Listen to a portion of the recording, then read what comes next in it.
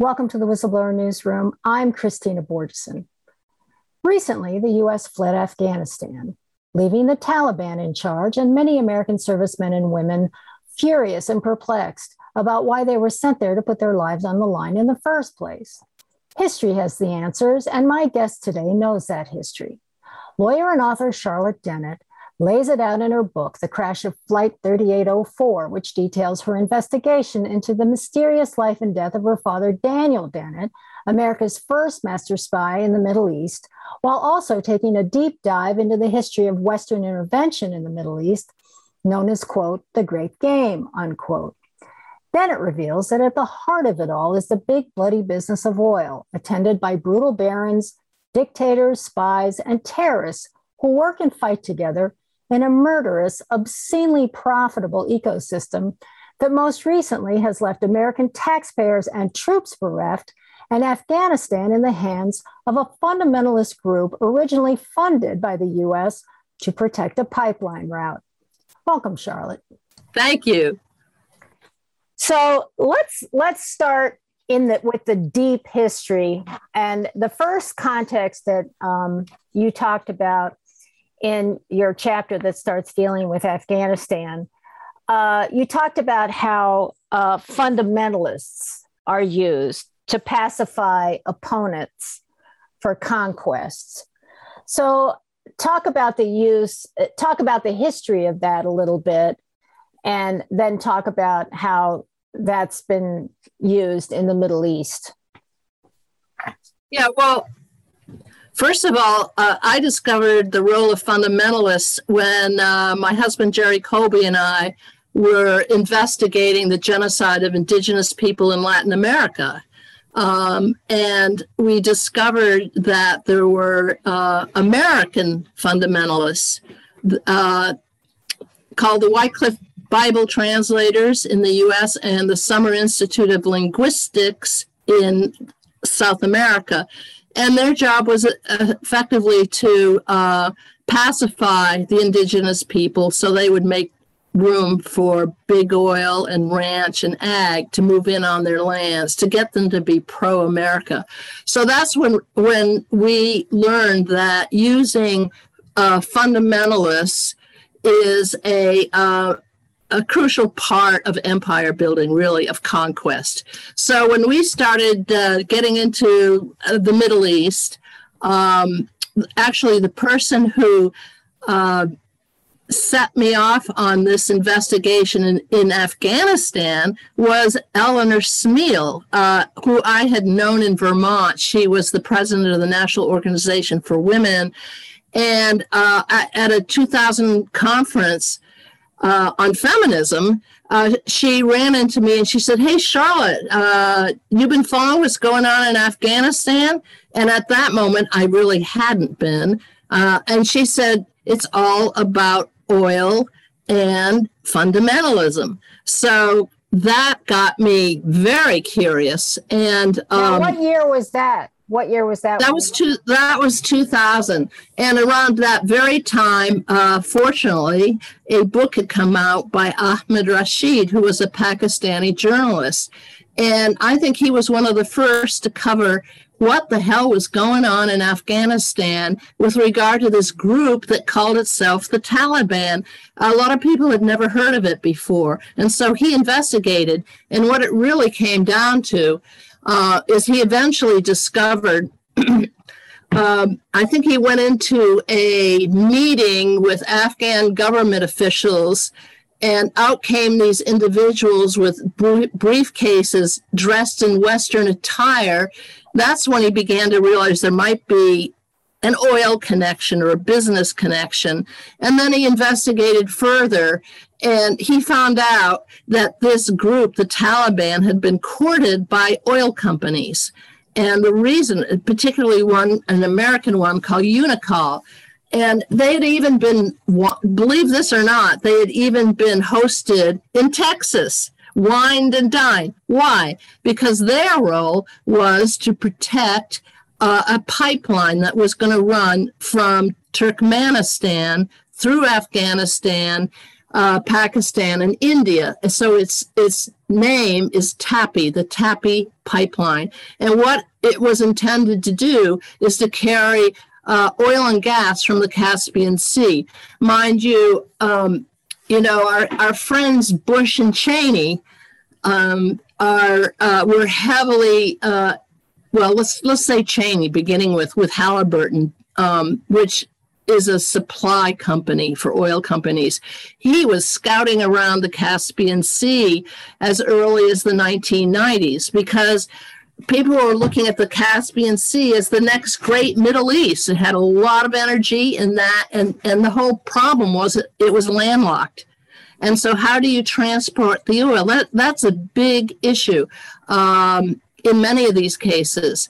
And what I came to learn is that pipelines are crucial to getting the oil to market, and people don't pay much attention to it. But if you can't get the oil to market, it's just sitting there, it's not doing any good. And then I learned, actually by investigating my father's death, that there can often be a lot of intrigue around where the route is, what country it goes through, who controls it, and who protects it. So the original idea was the Taliban, which had actually been funded by Pakistan. A lot of them were refugees along the border between Pakistan and Afghanistan. They became known as valiant warriors, and the only ethnic group, supposedly, that could protect the pipeline route. So that was the plan. Then it changed. You want me to tell you why it changed? Yes. Why did it change? It changed after 9/11. It changed after 9/11. The relations had begun to sour right before 9/11, and some of it was over what they were going to get in transit fees. This is a big motivating factor for the Taliban. What kind of transit fees are they going to accrue from this? And then after 9/11, the U.S. posed conditions on them and said, look, we'll move forward on this deal as long as you turn over Osama bin Laden, because Osama bin Laden had been in Afghanistan. And the whole U.S. narrative was that 9/11 happened because he was the planner of 9/11. So they said, we will work with you, but you got to turn him over. And the Taliban said, well, give us the proof that he was involved. And the proof was never forthcoming. So instead, what happened is Bush sent our troops into Afghanistan. Now, wait a second. And this time, wait a second. Yeah. This is something I've discussed this before, but this is something that I find very interesting because they were in business with the Taliban, okay, the oil companies. 9/11 happens, and, there are lots of questions around 9/11, obviously, but they say they blame it on Osama bin Laden. And so they say to the Taliban, deliver Osama to us. And they say, fine, just send us the proof, right? Now, why was the proof not sent? Well, we know that the FBI never identified Osama bin Laden as the perpetrator of 9/11. And so that raises the whole question of how much was he really involved? And he had, I should say, denied involvement. Yes, he did. I mean, it's hard. Yeah, so it's hard. I mean, when you're dealing with what I call the great game for oil, secrecy, lies, intrigue, they're all involved. So it's always kind of difficult to extract the facts from all the... But Charlotte, the reason why I'm asking you, I mean, why would they pick Osama bin Laden as the bad guy. I find it very interesting because, first of all, the Bush family had been doing business with the bin Ladens. I mean, they were doing business with the bin Ladens through the Carlyle Group. I mean, Bush had interest in the Carlyle Group. Cheney had interest in the Carlyle Group. They'd done business with the bin Ladens before in Texas. So why is Osama picked to be the boogeyman? Well, first of all, because he helped form Al-Qaeda, and Bush and Cheney had decided that they were going to be the perpetrators of 9/11. Yeah, I mean, they had it all. Yeah, but he formed Al-Qaeda partially as a CIA asset. He funded Al-Qaeda at one point to get rid of the Russian, to harass the Russians in Afghanistan.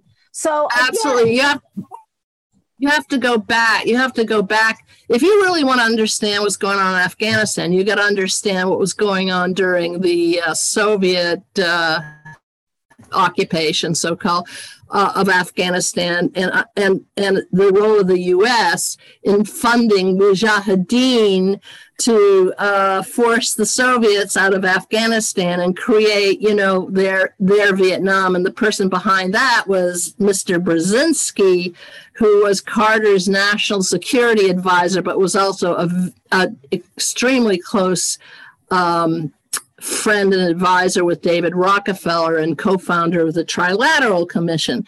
So to understand that whole history, you really have to go back even farther. That's the value of history. But I think what happened is, Osama bin Laden was blamed for some bombings in Africa. He was made to be the bad guy conveniently at a certain point of time. And so when it came to the Bush administration's wanting to invade Afghanistan, they picked the guy that had some notoriety as the terrorist leader of Al-Qaeda, despite the fact that earlier he had a relationship with the CIA. And by the way, that is another theme that I found out, that when you look at a conflict, let's pick Iraq and Syria, the rise of ISIS, okay? So this is this new terrorist group, and it is formed in eastern Syria, and then it operates in Iraq and Syria. There is a lot of evidence that it was created by the CIA as a pretext to send troops in there. And this is a phenomenon that happens time and again. This is the war on terror, folks. This whole thing post 9/11 is the U.S. is going to create a new Middle East. And one way of doing it is the war on terror. We know what happened after 9/11 when Bush said, anyone who harbors terrorists, they're going to be targeted. And so there you have it, the endless wars that have plagued our country and taken the lives of our soldiers. The United States has harbored terrorists. Is it going to, wage a war on itself? I mean, all these terrorists who came in and were the CIA had strong-armed these consulates into giving these terrorist visas.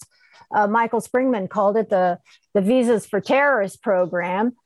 They show up here in the United States, and they make sure that the FBI doesn't get that information.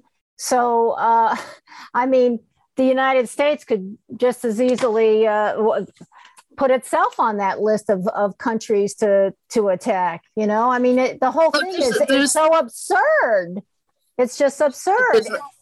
There's a lot of hypocrisy involved. But it all makes sense, though, I have to say.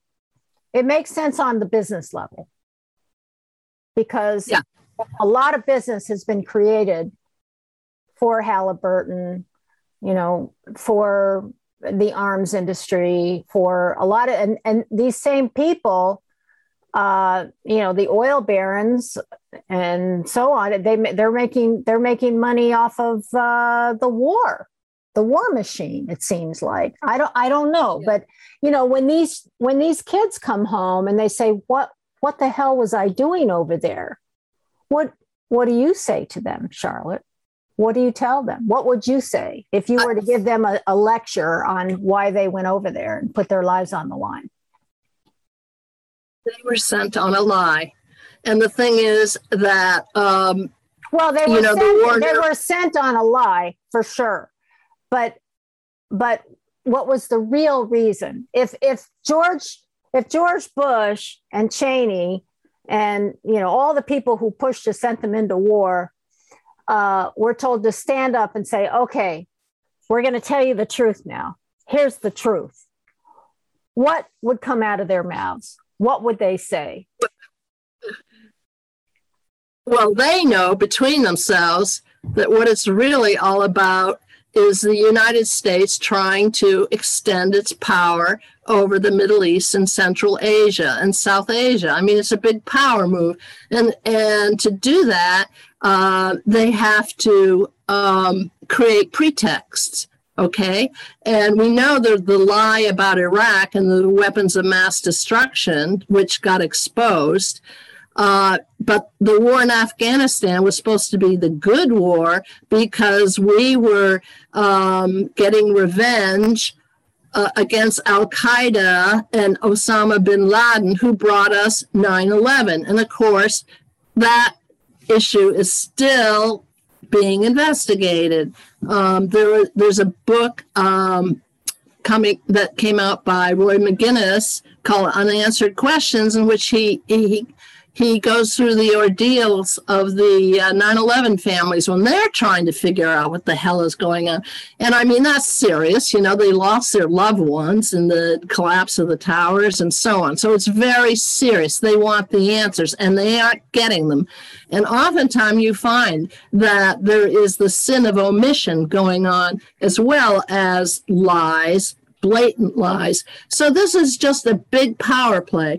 And what I reveal in my book is that oftentimes a central factor is pipelines. For instance, I was just reading recently, the Taliban are counting on this TAPI pipeline to go through because they're going to get transit fees.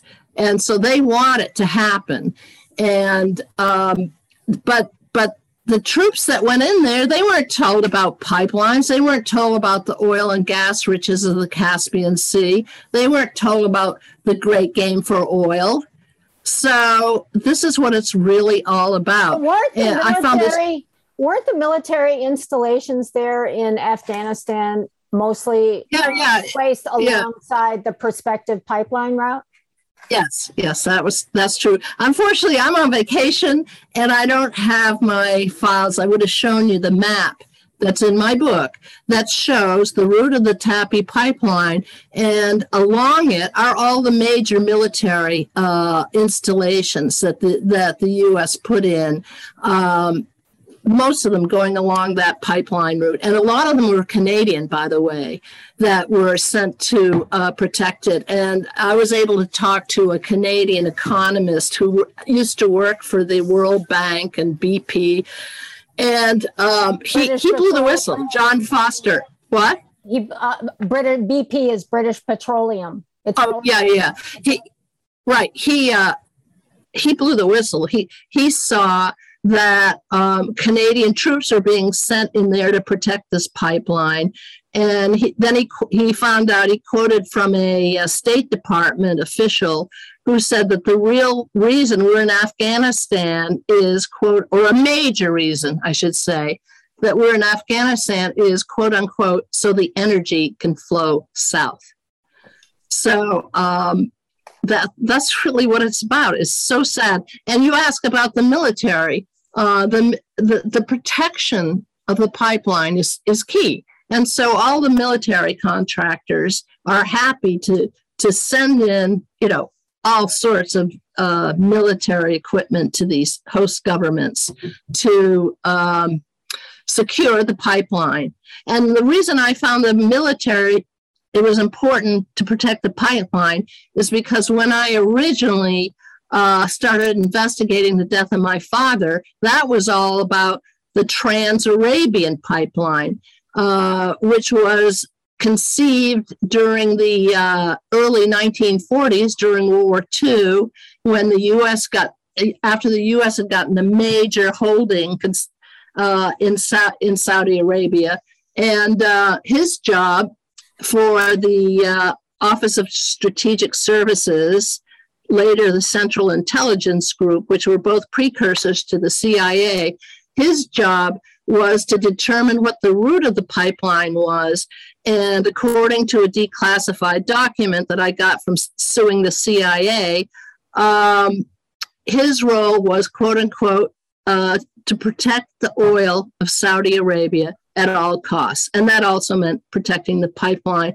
So I think his job was to make Lebanon. He wanted it in Lebanon. Other people wanted it in Palestine, then Palestine. And his job was to protect that route and win hearts and minds all over Lebanon. But the difference then was that he was an Islamic scholar. He spoke the language. He knew the history. He knew the culture. His cover was cultural attaché.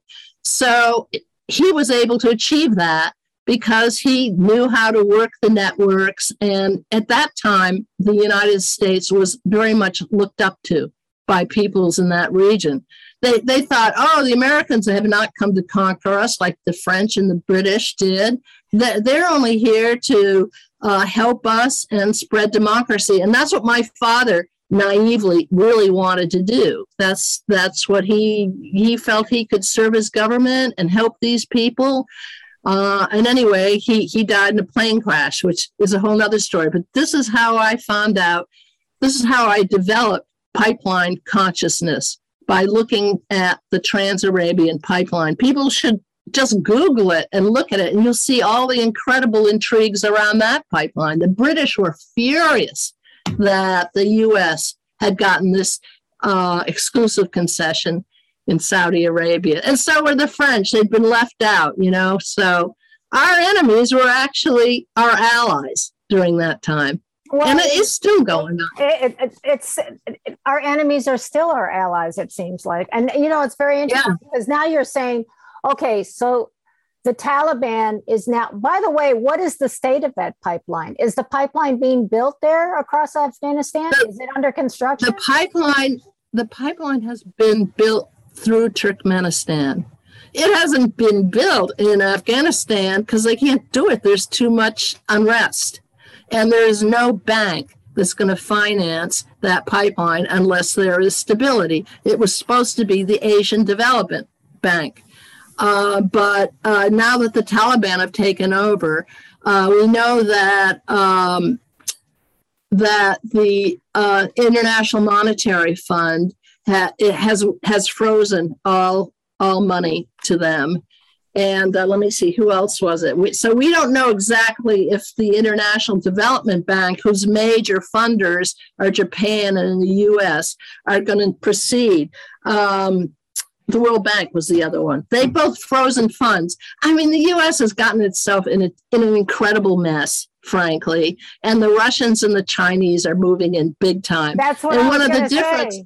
The Taliban, they'll be funded by the Chinese. They'll get their...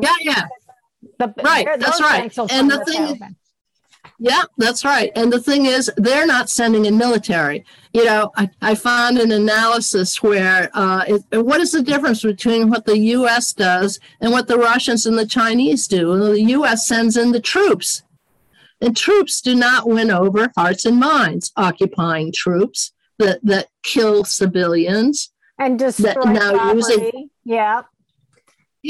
I mean, and we're asking why this whole thing collapsed. I mean, it's ridiculous. The level of self-delusion, I guess, by the people at the top. That for them to think that they were going to succeed by occupying this country, bombing its civilians, corrupting the local government, horrendous corruption going on from the U.S., who poured in all this money supposedly to help Afghanistan to rebuild and do nation building. But a lot of the money went into officials' pockets. So the people, including, I would imagine, U.S. officials' pockets too. Oh, not absolutely. It goes both ways. It goes both ways. I mean, the military contractors, they made out like bandits, and apparently they've got these giant mansions around Washington, D.C. And even, I would say, even the New York Times, a member of their editorial board came out and said that we funded we corrupted the whole system, and we paid off the warlords, and so we got ourselves into this mess, and now the shame of the withdrawal and the tragedy of the withdrawal, and how sad it is for these troops to have been sent in there to fight and die because they thought they were avenging 9/11. I hope the whole story comes out. I think it's been coming out in bits and pieces. You've certainly helped play a role in that, Christina. And I don't know whether there will be a final reckoning. I hope there will be. It's just tragic. I see that Rumsfeld has died peacefully in his bed, but I'm hoping others will not, because as everybody's getting older, and time is a wasting. But anyway, let's go back to this. I'm very interested in figuring out. So do you think the Taliban is going to settle down in terms of, okay, now we're in charge of this? First of all, do you think the fighting is going to go on? Given your historical perspective, if the U.S. is out now, the Chinese and the Russians will come in. Would it be or the Russians? And the pipeline will be done, do you think? Do you think it'll get done? As long as there's conflict, the pipeline will not be built because nobody will finance it. So it's in their interest, the U.S. interest, but also Russian and Chinese interest, that this pipeline be built. Will they collaborate over this? I don't know. But I mean, it's not going to happen. You hear intelligence and military pundits on television all the time yammering about how we got to go back in there and secure this and that and the other, as if, Yeah. I mean, the definition of insanity, of course, is doing the same thing over and over again and getting the same and expecting a different result, Well, there may be an incident. There may be an incident that's just so horrific that the U.S. has decided it'll have to send troops back in there. I mean, to see the U.S. leave with its tail between its legs. Oh my God! I think the whole world is partly laughing and partly aghast. I mean, everyone's saying that we are witnessing the decline of the American empire. And by the way, most Americans still don't understand that we've got an empire with 800 military bases around the world. We can't sustain them all. And that's one thing Biden knows. Biden sees China as the main enemy right now. And by the way, China is doing mighty good work in spreading its economic development throughout the world. The idea was the New Silk Road, which was a project the U.S. had launched that wanted to connect Asia with Central Asia, and pipelines would be a major factor, but there would also be road building and development of energy plants of various types, and it didn't happen. So then the Chinese moved in, and let's see, what is it called? The road and it's the road and something development. I forget momentarily what they're calling it. but it's the same thing. The new Silk Road, and they're extending. They've got so many countries sort of joining in, and the whole idea again is they aren't bringing the military. They're bringing economic assistance and loans, and different countries are saying, I'm in. So this is what the U.S. is facing, a huge challenge. And so Biden, obviously, listening to the same sort of people, I would call them trilateralists, neoliberal faction that has in the past been fairly sophisticated in understanding the world because its major leaders were the Rockefellers during the 20th century.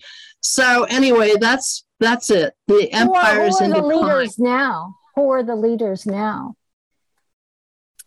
Well, behind Biden, you're asking me? Yeah, I think they're the same people. I think it's, the Council on Foreign Relations, which is very powerful. And that was initially set up by John D. Rockefeller.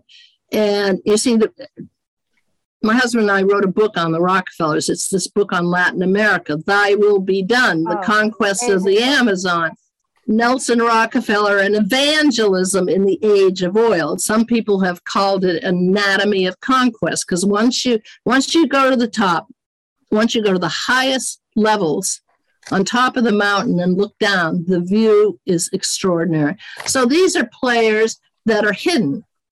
They're very powerful, and they work their networks. And so they're still playing their games for sure. Trump is part of American society that hates the Eastern elites. And I mean, he was able to rile up all this anger against the Eastern elites out in the South and the West. He knew it. And of course, he felt that they'd shunned him as well. So it was like a perfect match. So now he's gone, although he's still, working his own networks. He's working the sidelines for sure. Oh, that's for sure. But the big boys, the real ones that are, went to Europe and said, "Oh, America's back." Well, it means they are back. Okay, so Biden is listening to them. So where were you asked? I think I lost the thread somewhere. Let's talk about Biden for a minute, because I just find it interesting how more and more it's becoming more and more clear that the people who do become president of the United States are already kind of made people in the sense, in the mafia sense, because here Biden, it's clear, just like it was clear the Clintons were doing pay for play in the Middle East. It's clear that Biden was doing pay for play with China and with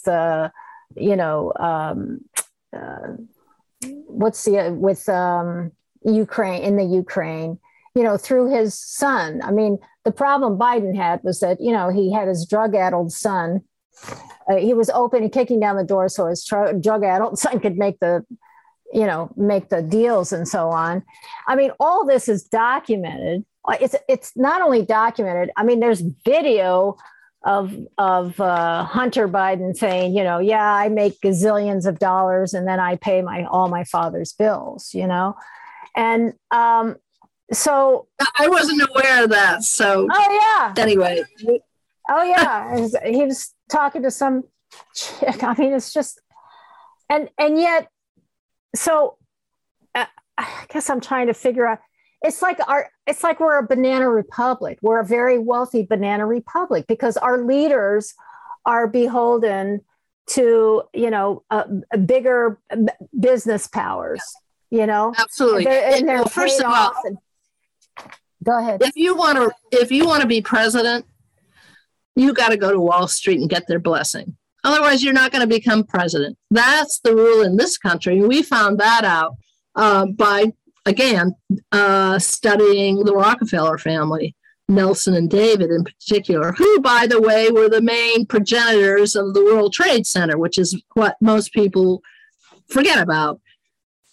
I mean, even the New Yorkers call the Twin Towers David and Nelson. So, you know, you got to put that in the mix too. But at any rate, what is your take on 9/11? Oh, I'm not going there right now. I mean, why not? Yeah, that. Oh my God, it is so third. All right. What is my take on 9/11? Well, part of it, first of all, the evidence of the explosions that has come out in the towers, which there's ample evidence, and it comes from the it comes from the firemen, the first responders. It comes from various sources. Yes. All right, and the tapes, and what I found very interesting in the book Unanswered Questions is the families are trying to get copies of these videos or tapes, recordings released, and they wouldn't do it. And one of the family members particularly wanted it because her last conversation with her husband was he was saying, I'm hearing explosions. So what accounts for the explosions, frankly? And I know our architects and engineers have done a study. I think that there is credible evidence that those towers were brought down by controlled demolition. And I mean, when you look at it, hello, so the architects. But how does that fit into, or does it fit into, or is it a separate incident to the Great Game? Well, everybody's talking about the Bush administration needing a new Pearl Harbor to do what they wanted to do. The project of a new American century in this paper called "Rebuilding America's Defense." I mean, you got to look at Bush. You got to look at Bush as a wannabe. He was not on the highest level, and he aspired to be president and to be powerful. And also, I see him as representing the minor league in oil. I mean, he even admitted, he had an oil company, but it was small. True. And so once they were scheming, Bush and Cheney were scheming about how they were going to get into the Middle East before Bush even became powerful, before he became president. Well, I would say the father and Cheney maybe, and they put the scion. This is a dynastic thing. I think they put the son there as president. He would be the front guy because, Americans could a lot of Americans looked at him and said, hey, I could have a beer with this guy. So he was friendly and this and that. I mean, but behind the scenes, first of all, his cabinet was a lot of his father's, people.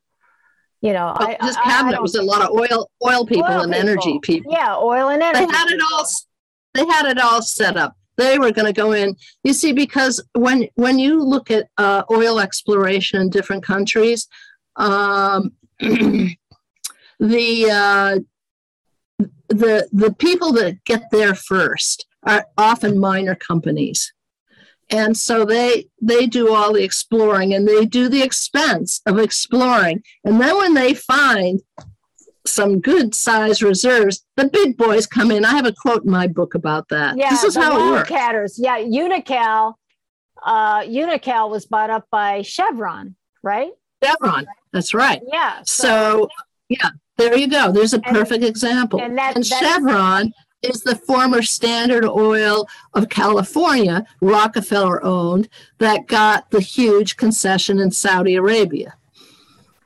So anyway, how it works in the so-called developing world is that the people who end up ultimately controlling the oil tend to be the majors, like Chevron, British Petroleum, Shell, Exxon, Texaco Exxon. So they're the ones that ultimately make out. Why? Because they have they have the expertise, and they have the money to do the extensive drilling that's required. So you got people like the independents. They are based largely in Texas and in California, the southern part of the country. These are independents that want in, have always wanted in. One way they were getting in was the development of shale oil and fracking, and this is what Trump turned to for financing him. So they were using Trump to get in and get in on the game. And they got in on the game. They were getting in on the game in Ukraine, and that was a major place they wanted to do. What they were succeeding in doing is cutting deals with some of the former Soviet republics to transport their natural gas to those countries. These are natural gas people who funded Trump. Oh yeah, big time. If you Google my name and Counterpunch, you'll find I wrote several articles about that. Wow. He's totally beholden to these guys. Oh wow! So there's that subterranean challenge that is going on. All our presidents are made people who are being beholden to somebody. I mean, I know, for example, that Obama's cabinet was picked basically by Citigroup, by a Citigroup executive, and so when the bank, and it's interesting because these crises happen that accrue to the funders. You know what I'm saying? It's like the banking crisis occurred under Obama. Okay. And what happened? All the banks were too big to fail. And so they made all the money from all their malfeasance. And then they got more money from bailouts. Okay. And before that, it was Bush, and 9/11. And all those people made money off of the war and all those policies. So all these disasters happen, and each president is in charge of, shoveling the money or the resources or whatever. I'm saying this as I'm speaking to you. I've just seen the pattern all of a sudden, and it's horrible. It's horrible. It's all interconnected. And we, the people, are the last to know, except there are a few brave journalists out there that are trying to figure it all out. And it's which is now it's thing. Clear. It's hard. It's very clear. The pattern is very clear. Whoever pays your bills, you do what you need to do to create money for your sector, And right now, Biden is again, here's a guy who the evidence is like right in your face, and he's still presidenting, And meanwhile, we've got these. I have to tell you, full disclosure, my son served in Afghanistan. He was an officer in the Marine Corps, and the trauma that these guys have suffered is terrible. It's really, really terrible, and the way that they left was even more traumatic to them. It really was. I know. It was horrific. And when I was writing my book, I discovered an interview with two men who were vets. One of them was Veterans for America, and the other one was Vote Vets.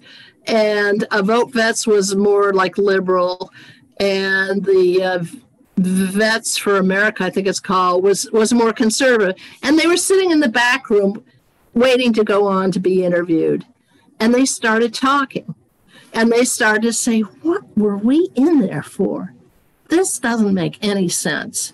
And they came out and said that they made not a deal, but they agreed that from here on in, you're going to send troops over there, you've got to have a new authorization for the use of military force. You've got to have Congress allowing it before it happens. And the bottom line is our troops need to know what they're really fighting for, because when they were sent into Afghanistan and they were sent to Iraq, 9 times out of 10, they would see images of the towers. You know, you're going in there to avenge this terrible terrorist attack. Oh, yeah. Oh, yeah. I mean, very painful for them.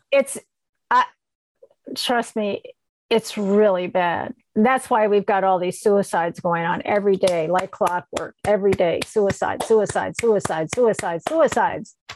And nobody is held accountable. It's really terrible. Anyway, the accountability part is really annoying. Oh my God, you and I know that. Well, that's exactly what I wanted to talk to you about. Is you actually wrote a book about prosecuting George Bush for Iraq, and I want you to talk about that, and I want you to talk about whether or not you could write the same book and just, instead of putting Iraq, put Afghanistan. You know. Yeah, well, there is more and more truth coming out about Afghanistan, thank goodness. I mean, people that were over there and saw that this was not going according to the plan that they'd been given. Namely, the troops would go in, they would fight the terrorists, get rid of the terrorists, and then they would bring nation building and bring their wonderful democratic values and all of this. Not only that, but at the same time, you know, all these people were, we got to find Osama bin Laden. We got to find him, and that these guys have talked about it. These guys who were supposed to be, we were so close, and then we were called off. We were close, and then that he somehow escaped. Oh, so close, and now, and meanwhile, of course, his death was being announced. You know, his death was announced several times, you know, in the course of all this. And actually, and I just read recently that one of the guys who was on the killing Osama bin Laden raid said, you know, he wasn't sure who they killed. Yeah, the guy they killed didn't match the picture. The guy they killed didn't match the picture. So even that, I mean, look at the resources and fanfare that went into this operation to kill this guy. And finally, somebody admits, well, this guy didn't look like the picture. And of course, they paraded Saddam Hussein's picture and that of his hung head and his bloody son's pictures. But oh no, Osama bin Laden was treated with more respect. He was allegedly dropped. I mean, the whole thing, the disconnect and the strange, the bizarreness of it all makes it smell. Okay, it makes it smell. The whole idea about him being the capo di tutti capi of terrorists, right? He was the biggest big guy. And what you learn from people who are in Afghanistan is about, I would say just a few months after the U.S. was able to defeat the Taliban, they weren't that interested. Suddenly Osama bin Laden disappeared from the radar screen. Yeah, Bush himself said, I'm not that concerned about him. I'm not that interested in it. Yeah. And of course, then he was allowed to escape. And when I was watching all of this, I kept thinking, well, yeah, they need Osama bin Laden at certain times to justify what they're doing.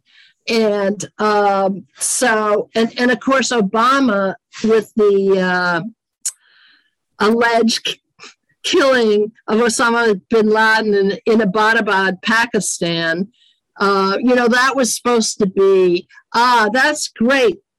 We got the main terrorist. now we can withdraw from Afghanistan. And of course, that didn't happen. So during much of the time, I felt like Osama bin Laden was used as the pretext for why we still needed troops in Afghanistan. But of course, now we know they were there for different reasons that the American people weren't told. And one of them was to cement American influence and extend it from Central Asia all the way to Asia.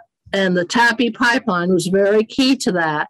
And if anyone questions it, then look at what's going on now. All you got to do is Google it. Just Google it. So TAPI pipeline and Taliban, they're back in business. Well, do you think then that this withdrawal is not, from the business perspective, from the real perspective, okay, this withdrawal is not a loss. It's just, okay, we're going to, there's some other pivot or something else that's going to happen. So, let's get the troops out.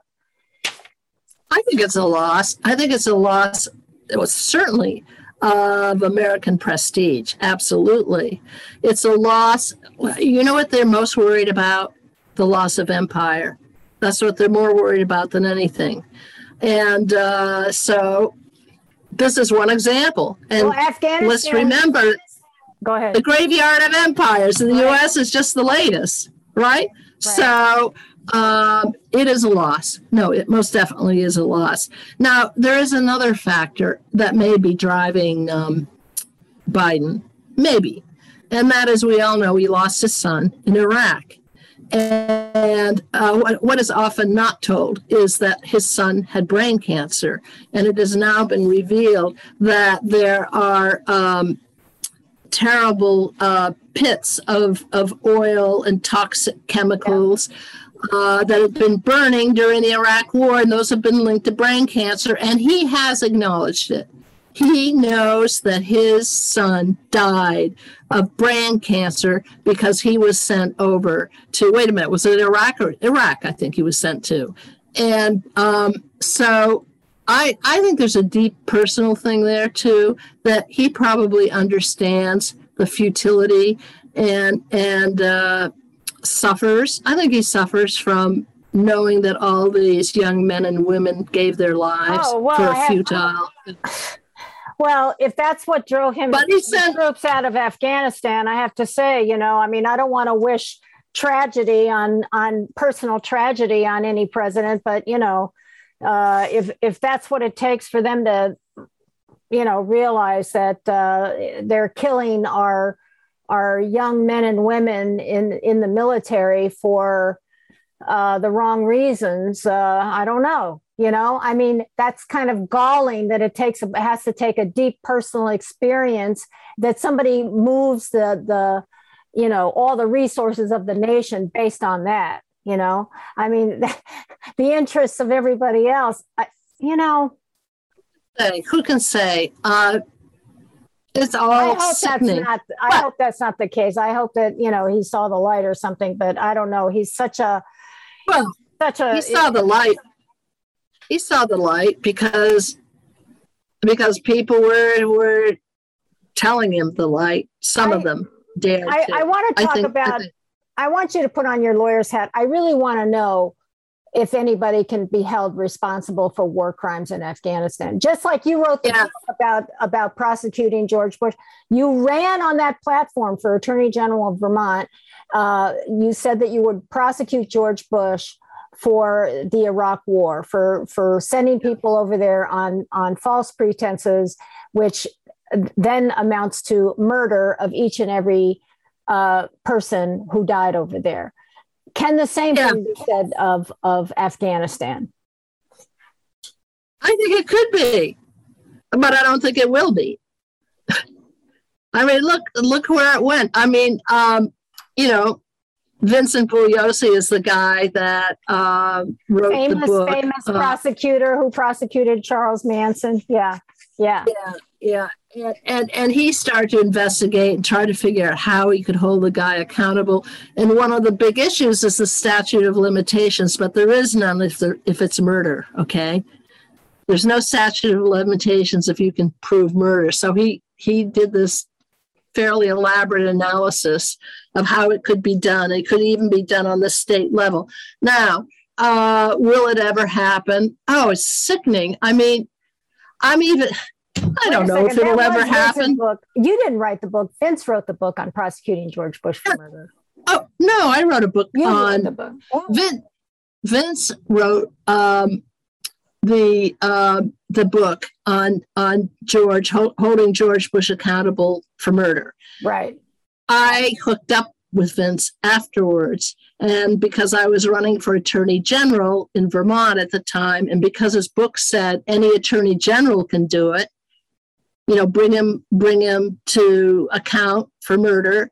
So I said, look, I'm willing to take up the challenge. I'm running. I'm not Attorney General, but I'm running. The problem, and so I wrote a book called The People versus Bush. Yes. His book was called The Prosecution of George W. Bush for Murder, which was a very daring thing to do. I remember talking to him, and his wife thought, I don't think you should use that title. It's much too provocative. But he said, look, I'm sorry, that's what I'm going to do. So I followed up on it, explained the rationale in my book, The People versus Bush, right, and which described my whole campaign. And I sit here, it just galls me how these leaders are getting away with murder. They are, and they think they cannot be held accountable. You're a journalist, and you know, I'm one too, but I'm more and more, I call myself an investigator, and I'm just, you know, when I talk about something, like when I talk about Bush and, you know, we speak the way we do, I'm not talking about it, you know, because of some political left-right thing. I don't give a damn about left or right. I'm talking about the investigations that I have done and what I have seen. And so, you know, I no longer want to be diffident about what I know and what I've seen, because I have been for a very long time. And I really think, I wonder as a journalist sometimes, and I wonder if you think about this, when does lying to the American people about something so critical as why we're going to war, should that ever become a crime? Yeah, it should be a crime, but you have to deal with the reality of the power structure in this country.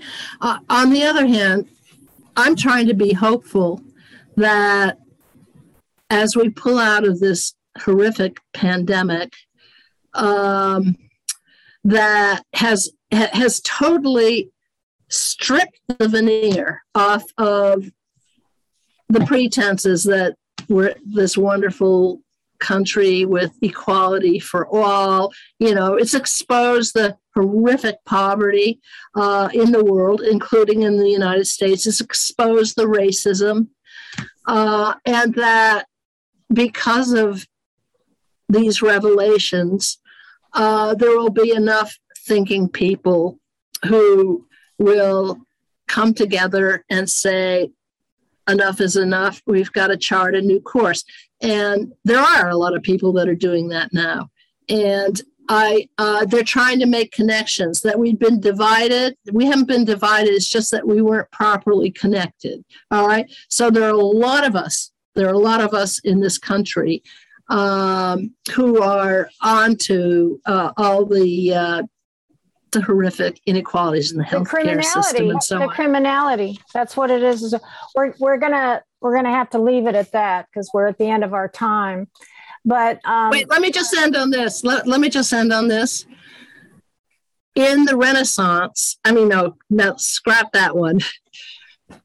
The Black Death affected Italy deeply in the 13th, going into 14th century. And what happened is, and the word quarantine comes from quaranta, the term 40 days. The ships couldn't unload because of the Black Death. So, and what came out of it? The Renaissance, this incredible new period, is the rebirth of creativity and secular thinking. They were rejecting a lot of the religious pretenses. Their art reflected it. And so there are people now talking about this, including me. I want to remain hopeful that we can come out of this and start creating a new world and hold the criminals accountable. It's going to be a tough haul, but I think it could happen.